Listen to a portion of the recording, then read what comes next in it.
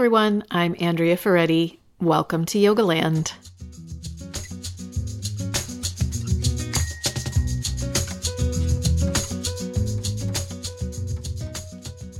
Hi, Jason. Hello. Hi, Ginger. She Hello. really is a part of the discussion today. Yeah, she is. Because we thought today we would talk about the ways that our yoga and mindfulness practices over the years have helped us in relationships. And I would say that, Ginger's a pretty important relationship for us. Totally. She doesn't She's the one- challenge us a whole lot. No. She's the one that no one ever is irritated with. Yeah, it's true. Yeah? It's true. So, yeah, I should say actually she benefits from our hard work in relationships because Yeah. we're, Okay. we're going to humble brag about our own relationship. Totally. And that has a good impact on Ginger. Yeah. Yeah. I started thinking about this topic because we're talking about moving my mom close by. And so I didn't know this is why you started to think about this topic. it is why I started to think about it. Yeah. And You making sure that our relationship is strong enough to manage it? oh, no. I was thinking more about my relationship with her. Oh, Yeah. okay. All right. And just how, So you weren't thinking about me. oh my God, I can't win. I'm like, no, and I was thinking about how you're a narcissist. Just kidding. Yeah. Just kidding. So yeah, no, I was thinking about how I have improved in my ability to just be in relationship with her and how hard it is. And there, you and I we've worked things out over the years, right? And we met as adults and we're in a pretty good phase with Sophia. So it was really being with my mom was the first time that I felt kind of challenged relationship wise in a while. And that is kind of why I started to think about, how is it that I'm actually able to navigate this now? Sure. And what are the tools that I've learned? And it comes that I've been testing you for so many years. Yes. I've been strength training you. Yes. Tolerating me. No, I think really for me, it's that I kind of struggled internally a lot with relationships for just a really long time. For various reasons that I just don't need to go into. We don't need to have a personal therapy session about me. But I did have some challenging primary relationships growing up. And then I think I just wasn't great at the skills that we're going to talk about today. Fair. Yeah. So should I start then? Yeah. Okay. It's your podcast. Okay. I feel shy now. Okay. Okay, but wait. Mm-hmm. I want to know. Okay, I want to know about the skills, but I also want to know how they relate to a yoga or meditation practice, right? You mean I've Yeah. So here's kind of what I'm thinking. I will start. Okay. So kind of what I'm thinking, the first thing that I think helps me in my relationship with you is my yoga practices helped me understand how reactionary I am. How, not how irritable I am, but how sensitive I am, how quick to react to thoughts and sensations and feelings. And I remember that literally from my first experience to yoga. I remember how frustrated I got. I remember how irritated I got. I remember that my first inclination was to externalize it and be like, well, this is stupid. This isn't for me. Instead of realizing, no, you're just experiencing something that's difficult and you didn't know how much you don't like that. Right? Mm-hmm. And so I think my yoga practice for so many years put me in literal physical situations where I was confused or awkward, or I didn't I didn't feel good about myself. And I would see how quickly my mind, like I said, tried to pass that buck into, oh, well, that's because of something else. Mm-hmm. That's because yoga's dumb. Mm-hmm. That's because this teacher's wrong. That's because blah, blah, blah. I'm just not good at this type of pose. That's because my ankle hurt. I tripped the other day and I hurt my ankle. Yeah, we come up with a million different. So what I started to realize over the years is no, you're just reactionary. You have a kind of a sensitive and quick to react and kind of a strong to react ego, right? And I still have that, right? But so I think that like in my relationships, since I started practicing, but like, especially with you, cumulative over the years, I've gotten better at if we have some sort of, not necessarily disagreement, well, maybe disagreement, but also like misinterpretation, or if I get frustrated with something in the relationship, my first thing Which to do... Which rarely happens. How could it? Let's be real here. Yeah. Well, you've trained me to make sure I know it's my fault. You're speaking to the host of Yogaland podcast right now. So what I've learned is to first reflect and be like, is this actually an issue? Is there actually like a conflict here? Is there actually an issue here? Is there actually an interpersonal thing that needs to be managed? Or are you just irritable right now? Are you just tired and in a bad mood right now? Are you just not getting what you want right now? Yeah. You know, and then it's a little bit clearer for me. I don't know that I answer the question correctly all the time, but I think it's a little bit clearer for me to just kind of sit on it and be like, no, I'm just annoyed. Yeah. I'm just irritated about this. She actually didn't do anything wrong. Blah, blah, blah, blah. Or like you can kind of hone in on, well, this one thing she said kind of bothered me. And then you can approach me in like a more neutral, instead of like feeling that swept away by the emotion of it, then you can like address it. And when I say you, I mean either of us. Sure. We've learned to be able to address things from just a less triggered, reactionary place, which is really, really vital because life's hard. Right. So a lot of the times I realize, this is just me. And then as you say, it's like, no, we do need to address this. Mm-hmm. But then it's not about you doing X, Y, or Z. It's usually like, let's be a little bit more objective about this miscommunication and work through it with a little bit less immediate reactivity. Mm-hmm. And where I was saying at the beginning is, I want to know from your perspective where in the yoga practice this comes from. And all this to me comes from being in poses like down dog for longer than I wanted to be in there. Mm-hmm. And seeing how quickly my mind was to react and how quickly my mind was to externalize the issue. And it took me so long to realize, no, this is just you seeing yourself under stress and pressure. And so learn to own it and learn to respond more skillfully to it. Mm-hmm. Yeah, I think you're onto just like such a major, major component of what's so valuable in these practices. And so I would say I've had a similar experience with my sort of propensity to overreact to situations. I think, it's pretty universal. And as usual, I think in our discussions, we tend to go this way.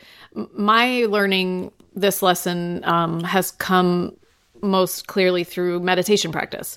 And I think really in early meditation practices where sitting still and being quiet, just the thought of it brought up so much anxiety for me because I knew how reactive my mind was. And I was pretty afraid of my mind. Sure. I was pretty afraid of what to do with that. And I needed a teacher outside of my mind to guide me through that and to say, you're going to have like a lot of discomfort. You might have discomfort in your body. You might have discomfort in your heart, in your stomach, in your mind, in your, you might replay old stories. You might come up with new stories that are frightening or upsetting or depressing or whatever. And that's okay. And you can sit and be with this and just watch it. Right. And so that's where I've really learned this gift of, instead of, it's like we're always going to react. Sure. That's like, we're human. Sure. And it's not about like tamping down every human emotion and every human response.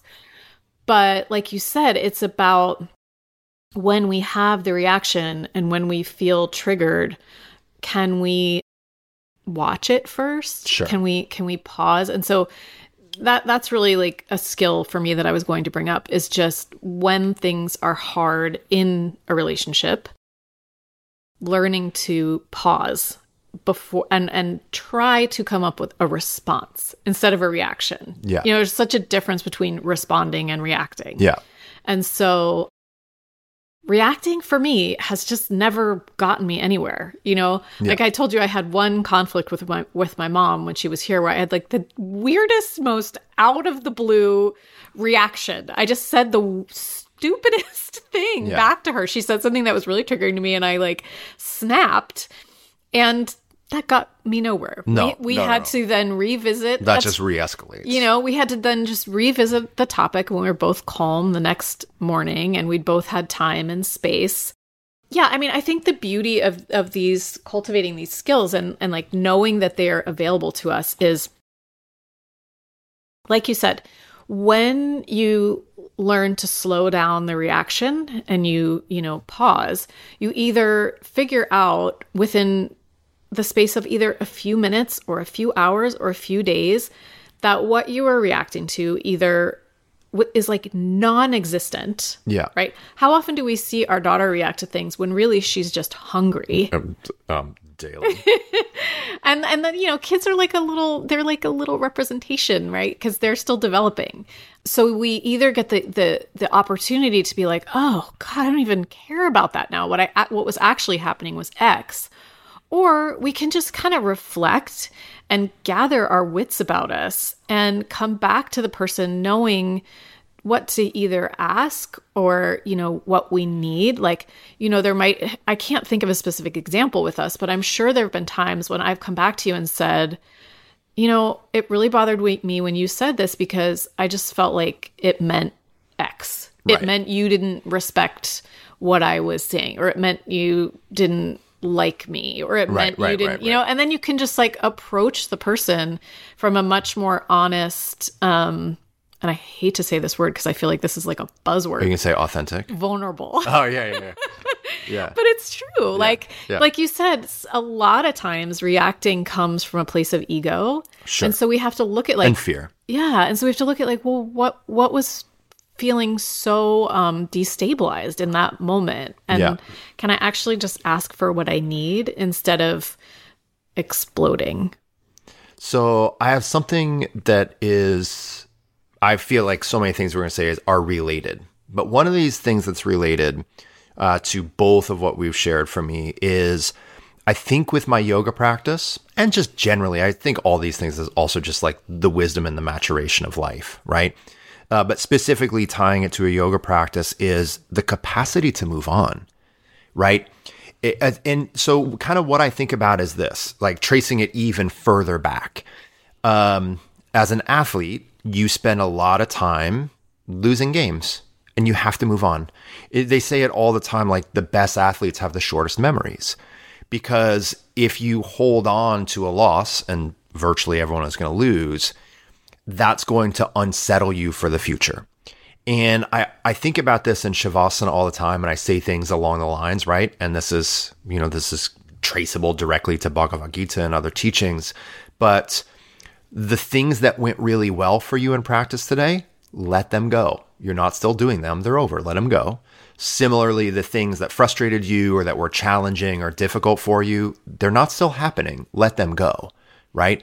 And so to be a little bit more, to allow for when a conflict or a frustration or whatever it is, to when it's over and discussed, it's over. Now it's your job to move on. Yeah. And I think a younger form of myself would not have wanted to move on until I convinced the other person I was right. Oh, yeah. Right? Me too. Right? For sure. And a lot of times there's no, like, both sides are right. In so many situations, there's just a genuine miscommunication, right? It's just really difficult. It's really difficult to be clear with yourself, let alone clear with a spouse or a partner 100% of the time. And so you make up your own conclusions, and sometimes you just are inaccurate in your assessment of something. So once you've worked through a conflict, or once you've talked about it, you might still have an echo of feeling there, right? You might have that emotional hangover, but it's time to move on. So how, if you learned that first from like games and sports, like how did yoga help? Because it's just giving me more practice. Because Okay. moving on is not easy. Yeah. So there's all sorts of things you can conceptually understand. That doesn't mean that you can execute them well. Mm-hmm. So over time, just kind of realizing like, oh, okay, I still feel this way. I think we're clear. And I still have a little bit of the emotional disturbance or whatever it is, but we don't need to talk this out more. I don't need to prove to you that I'm actually right. Yeah. I know we agreed. We're done with that Yeah. conversation, but listen, I was right. Right. And even if you kind of feel that way, at that point, it's like, it's time to move on. Yeah. And like the transience of all things, the transience of that thing is over now. Might it come back? Things have a way of reappearing in our lives. You know what I mean? We have these very cyclical internal and external lives, but just kind of having a sense of, okay, I think we've worked through this as best as we can in the short term. Like, it's time to move on. Yeah. I think what you're bringing up is kind of the macro view of what all of these attributes and skills fall under, which is that for me anyway, and it seems like for you too, these practices have led to a more stable sense of self. Yeah. So, which is really interesting, right? Because it's led to both a more stable sense of the small self, right? A more stable sense of like, I'm okay as I am, you're okay as you are. Therefore, neither one of us has to win this fight. Neither one of us has to prove like, but I was right, the way we might have if we dated when we were like 20. But it's also given us the sense of like the metaphysical sense of the larger self, which kind of can allow you to let things go more. Because you only see my Persia. Exactly. It's so handsome. No, it's not. It's ghostly. It's indiscreet. Yeah.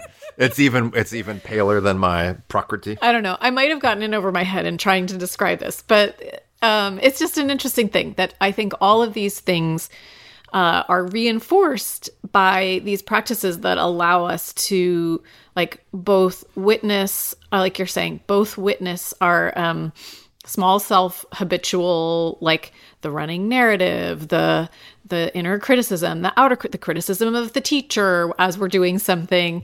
And then also like we touch into, at least for moments, feelings of complete connection and like bliss, I would say, for that connects us more to the metaphysical sense of self. Okay. I don't know, for me anyway. Yeah. I buy that. All right, but I'm going to get back to one that's just more earthly and easier to kind of describe. And I think this is one that I feel I have valued kind of since day one with our daughter. I thought this was about us. It's about all of our relationships. Oh, man. But I'm just going to talk about my ginger your feelings with ginger. Yeah. But I think also I see you practicing it a lot more. And that is this idea. So one of the meditation techniques that I teach in your 200-hour training is concentration meditation. It's like very, straightforward. It's in all of the different meditation traditions. There's a form of concentration meditation. In the Theravadan tradition, it's referred to as shamatha. And shamatha means calm abiding. And so it's really developing concentration so that you can calmly abide with whatever arises. And what that evokes in me is like learning to calmly abide with whatever emotions come up for me during meditation, whatever thoughts, whatever problems, all of these things. And being able to do that with myself has made it much easier for me to do that with others.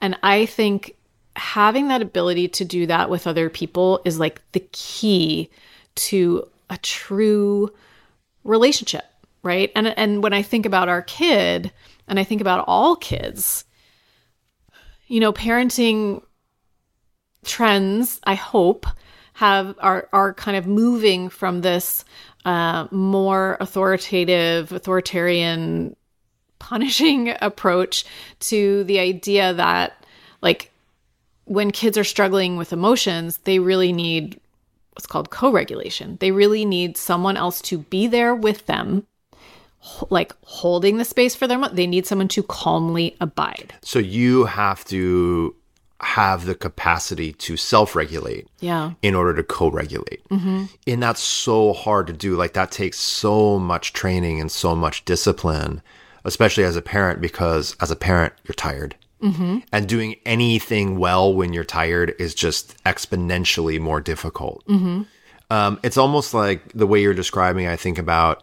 feeling what you feel, but with a greater cushion. Right? Yeah. So like almost a more softer, absorbent quality. So you're not failing to be open to your feelings and honest with your feelings, but you're cultivating that ability to be less immediately reactionary and a little bit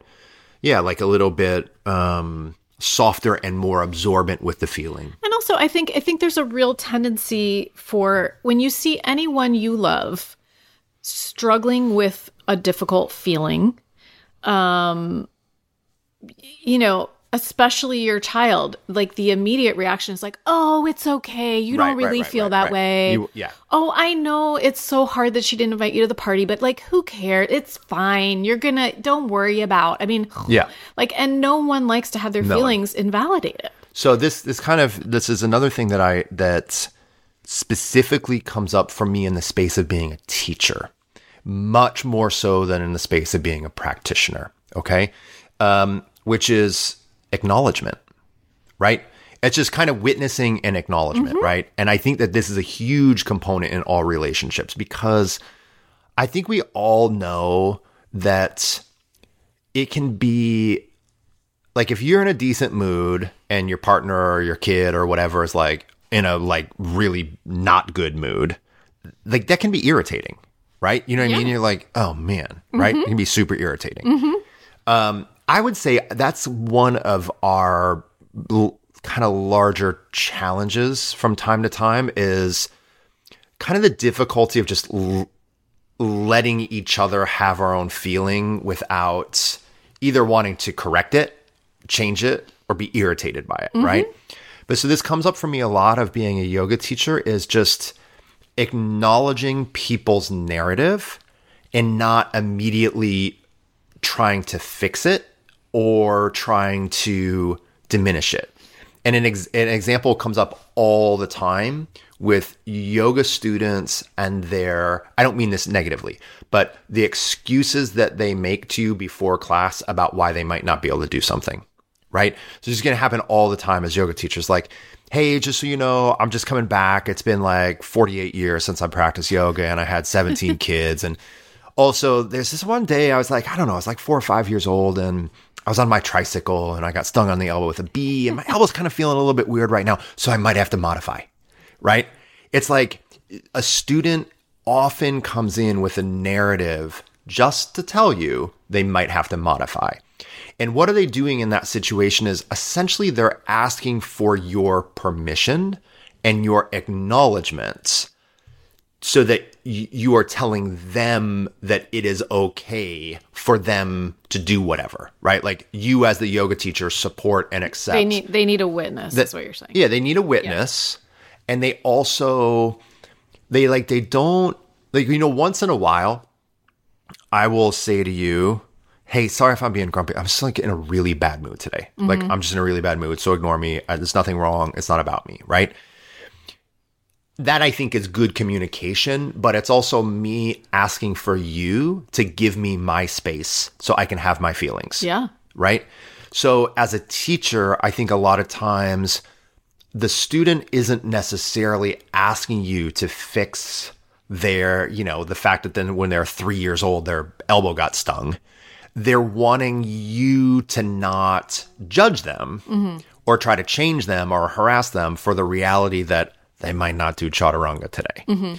You know what I mean? And so I think it's just kind of seeing that of like being able to just bear witness to someone and just to acknowledge them and let them have their own space. And I won't say like it's not like it should be some great mystery, but I think you and I were on the same page at a certain phase as students of yoga, where there were certain styles of classes or certain styles of yoga and certain teachers, like we didn't want to go to because those teachers were too much on a mission to like make sure everything was perfect and we felt amazing. Right. And sometimes like you actually don't, like the student doesn't want that from the teacher. They just want, it's again another cliche. They want more of a safe space. Yeah. They want the witnessing of the teacher and the space of the teacher and the permission of the teacher to feel the way they feel and to be acknowledged, but not changed or fixed. Yeah.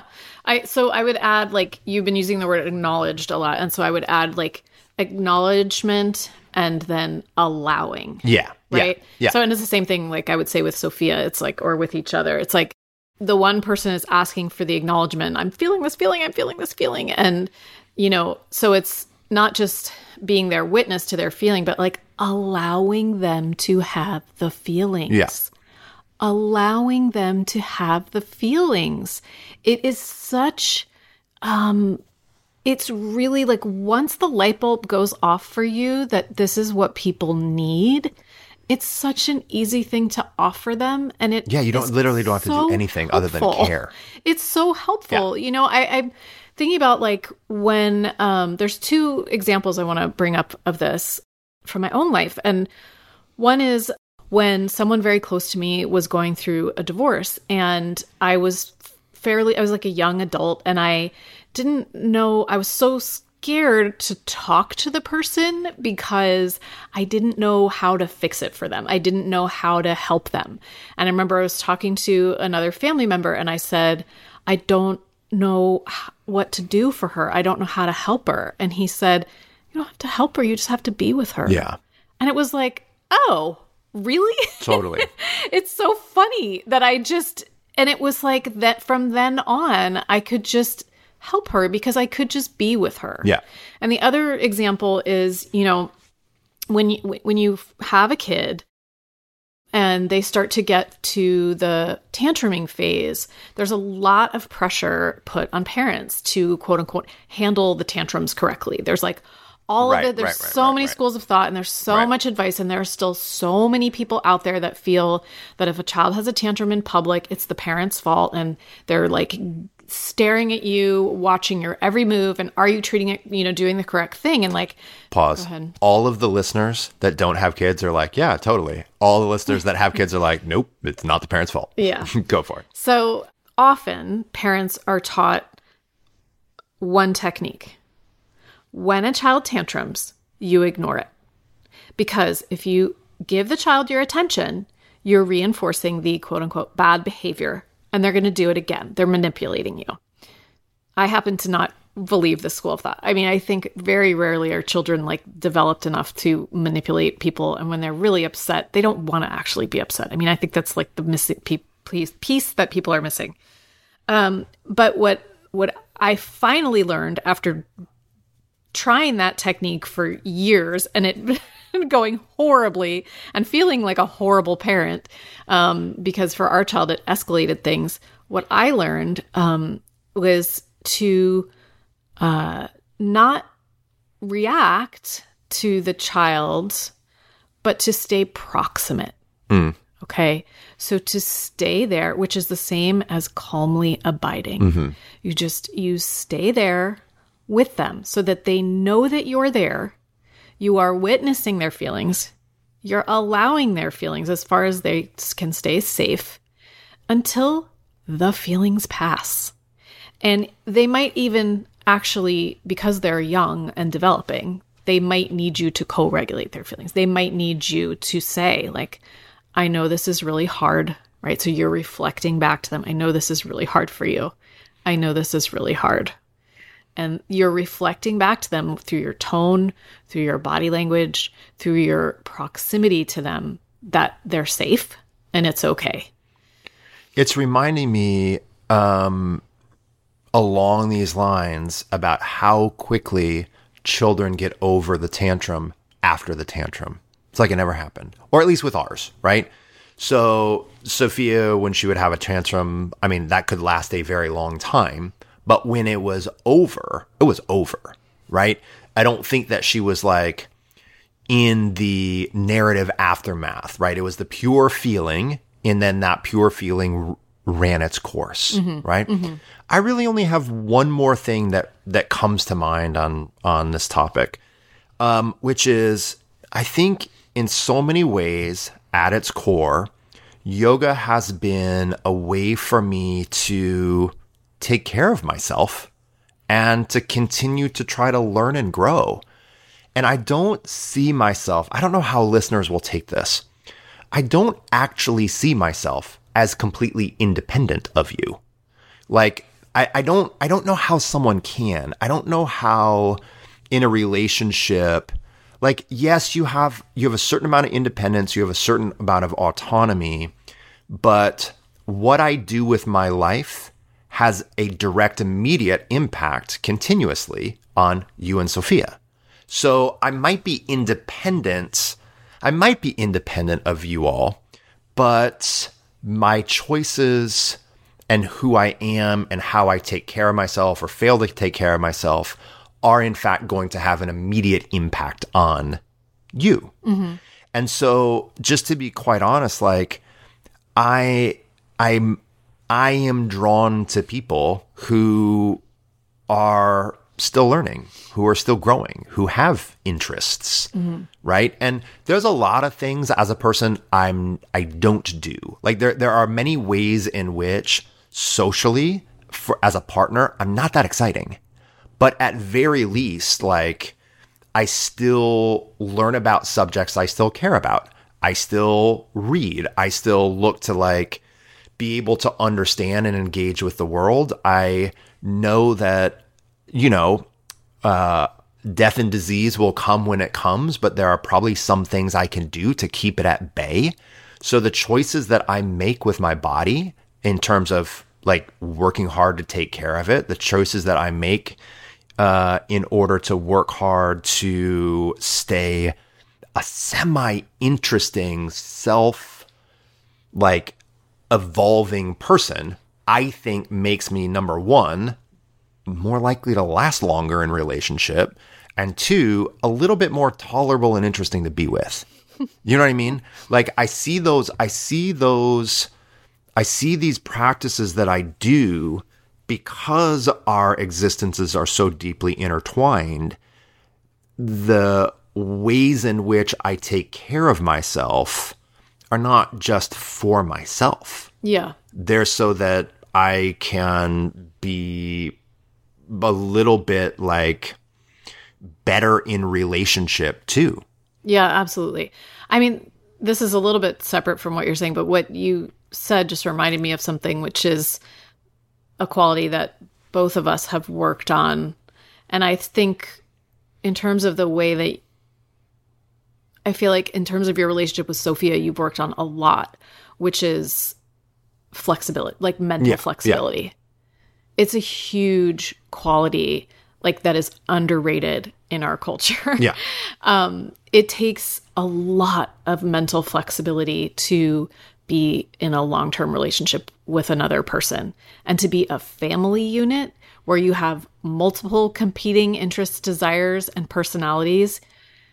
It's sort of everything for everyone just staying happy and being content and not, seizing up, becoming rigid, and, like, blaming another person for not behaving in the way that you want them to behave. You have to be flexible around, your ability to just accept the way that other people are. Yeah.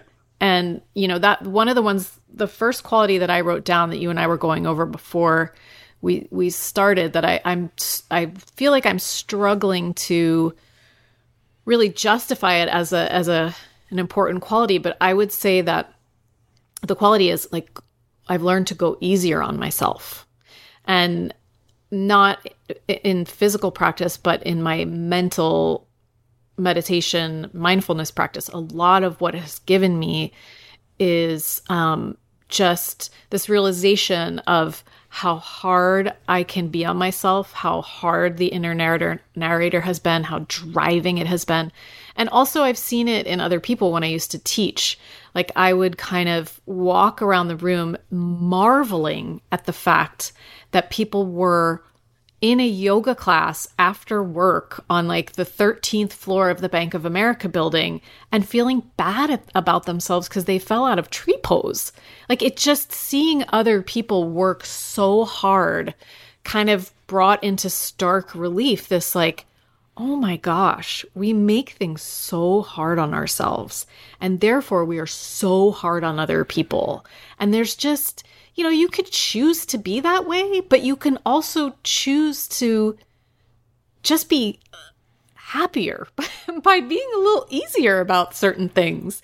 There is enough stuff in life that's going to come up that's really freaking hard that like just learning to see your internal landscape and just to see like the stuck spots where you're really hard on yourself and like ease up a little bit for me has been very beneficial. I think if you don't know how to have a light touch with yourself, it's not likely you're going to have that light touch with someone else. And it's also not likely that you're going to be that available, right? If one is so self-involved that in their own pursuit of perfection, that person probably, they're not going to, like our gas tank is only so big. And so if I exhaust myself by never being enough, then I'm not going to really have much remainder for someone else. That is a really good point. Right? That is a really good point. And I think about this most frequently, specifically for you, of when I think you should go easier on yourself. Let me just give you some advice right now. No, it's more when I would travel a lot. It's like just the reality that like when I'm gone, because we are co-parents, when I'm gone, you are going to be taking a bigger load of that. Therefore, you're not going to be able to take as big a load of the marketing or whatever it is. Like, you know, something has to give. I think the final thing about this is like, no one really wants a miserable partner, you know? And so there's a threshold, because I think in a lot of relationships, there's like, you know, we all by nature, we kind of we can be a little comparative, but I think in the bottom, like in the end, we kind of want, even if for our own selfish reasons, we want our partner to be happy, hopefully because we love them, but also because we ultimately want them to also be available for our connections. It's the tone of your household and your life and your time together, you know? Yeah. I mean, yeah, absolutely. When we're stuck in, trying to get, you know, it's almost the holidays. And so the perfect example is thinking about the holidays, and when we can get so wrapped up in like, is this like this? And did I have that? And do I have that? And it's fine. Like checking things off your to-do list, setting the perfect table or getting the perfect gift for someone. Those things are all really, really fun. Not for me. I know. I understand. Good thing it's fun for me. Totally. But like you said, if you're like, there's this guy on Instagram, Simon Holland, he posts just funny like dadism things. And right before Thanksgiving, he said, I hope all of you who are going to a friend's house tomorrow are complimenting them on their clean baseboards, because that's what they're working on today. That's actually true. You know, it's like, no, we just, you know, if we're missing the forest for the trees, and we're just so wrapped up in, and I am just like absolutely guilty of this. That's why I'm bringing it up. if we just get so locked into all of the things we need to accomplish and all the things we're trying to get done and making it perfect for everyone else, like, yeah, we can make ourselves miserable. So that's another reason why having an actual yoga and or mindfulness meditation practice is so important, because it's the time where someone reminds you, leave your stuff at the door. Like, just be present right now. Just turn inward. Just get quiet. Just be with yourself and know that what you're doing right now is really great. It's just as it is. I think on those wise words, I should go make sure the dishes are done. Okay. You're not even kidding, are you? No. All right. Okay. Well, thanks for being here, Jason. Thanks for having me. Thanks for being the world's greatest podcast host. And that Mom, is not what I thought you were going to say. I know, but you know who you married. Oh my God. And dog mom, and mom, and wife. Do you know that in some circles, mom means grandma? Does it really? Yes. You're totally not a grandma. All right, guys. I don't have anything else to say. I hope this was helpful to you. And until next week, enjoy your practice.